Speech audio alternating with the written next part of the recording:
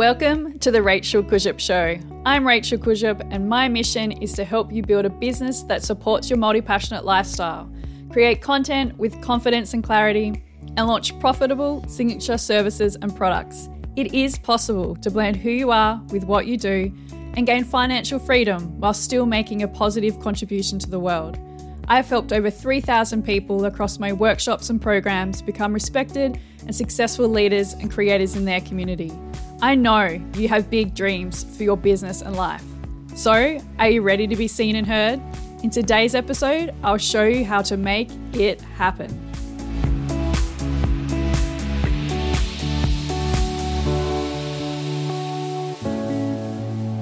Welcome to the Rachel Kujup Show. You're listening to episode 15. I always get asked how I get so much done in my business each day, month, and year. So today I wanted to walk you through the 5 simple steps I go through to create my strategic plan for the year. The plan lays out everything I want to achieve and how I plan on making it happen. I know people traditionally make plans in the new year, but I prefer to make my game plan in December. This gives me plenty of time to dream big, reflect, and recharge. That means come January 1st, I can put my plan into action and don't spend the first few weeks of the year getting myself sorted. If you are a January planner, that's completely fine. What I'm about to share with you can be applied whenever you sit down to do this work. So let's dive into my 5 steps for creating a strategic business plan. Step number 1, review and reflect on the year that was. I look at things that went well, didn't go well, any unforeseen obstacles I faced, and how long it took me to complete tasks and reach my goals. I think it's important to track how long it takes you to complete activities and tasks because humans tend to either under or overestimate, and this can lead to tasks never getting completed or waking up and not knowing what you should be doing each day, both of which you don't want to happen on a regular basis. I then bring these learnings into my plan for the new year. Step number 2, revise your business values and mission. The reason why I review all of my values, mission, and big goals and dreams is because I'm really intentional about creating a business that supports my multi-passionate lifestyle. Most years, these stay the same with a few tweaks. However, in the last year, I have changed my business model and began scaling my business, which means the documents I have changed quite a bit. Even if your business hasn't changed a lot this year, you probably have, right? So take the time to update your foundational documents. And if you haven't got these documents in place, you can go back and listen to episode 9 for some inspiration. Step number 3, write your 3 to 5 business goals and do some financial projections. I try and set 3 to 5 goals for the year. In most cases, I'm working towards them all year, but sometimes I focus on 1 or 2 goals more than the rest for a period of time. For example, over the next few months, I'm focusing on improving my back-end systems and processes and creating all my standard operating procedures now that I've hired my online business manager.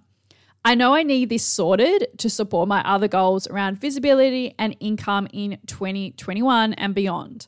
I also use this time to do financial projections, prioritize creative pursuits, and note any personal goals around my health, travel, and family. I make sure all of my goals are supporting each other and aren't in competition. Step number 4, block out holidays, travel, and personal responsibilities in your calendar now. I note public holidays, birthdays, travel plans, or any other personal responsibilities so that I can see how many weeks and days in my calendar year I actually have to work with. For example, I usually travel 2 to 3 months of the year when I can, and I don't work at full capacity during this time. And I like to take 2 to 3 weeks of leave a year on top of this, so I know I have between 8 to 9 working months of the year. This makes it easy to allocate subtasks and focus areas in my calendar around these events. These, of course, support the goals I'm working towards and allow me to hone in on 1 to 2 things a month that will support my business to move forward. And finally, step number 5, create daily to-do lists and group similar tasks together. Subtasks are made up of many different small activities. So this is when I break down everything I need to do into bite-sized chunks. I then schedule these action items into my daily calendar on Asana. For example, one of my main subtasks and focus areas in January and February is the creation of a new 6-month mastermind which supports my visibility and financial goals for the year. I write out everything I have to do for the strategy, creation, implementation, and then group all the common tasks together and then add them to my calendar. I'll schedule 1 to 2 activities each week and I'll block out 3 to 4 hours at a time to get them done. This means each day, week, and month, I can see all the action items that I've allocated to myself for each day. Doing this allows me to stay focused, but also not burn out for writing copy for 3 days straight. Working this way also allows me to celebrate my ideal work day, follow mood task match, and reduce the juggle between personal life and work. I never get to the end of the day or month and feel like I'm not achieving my goals.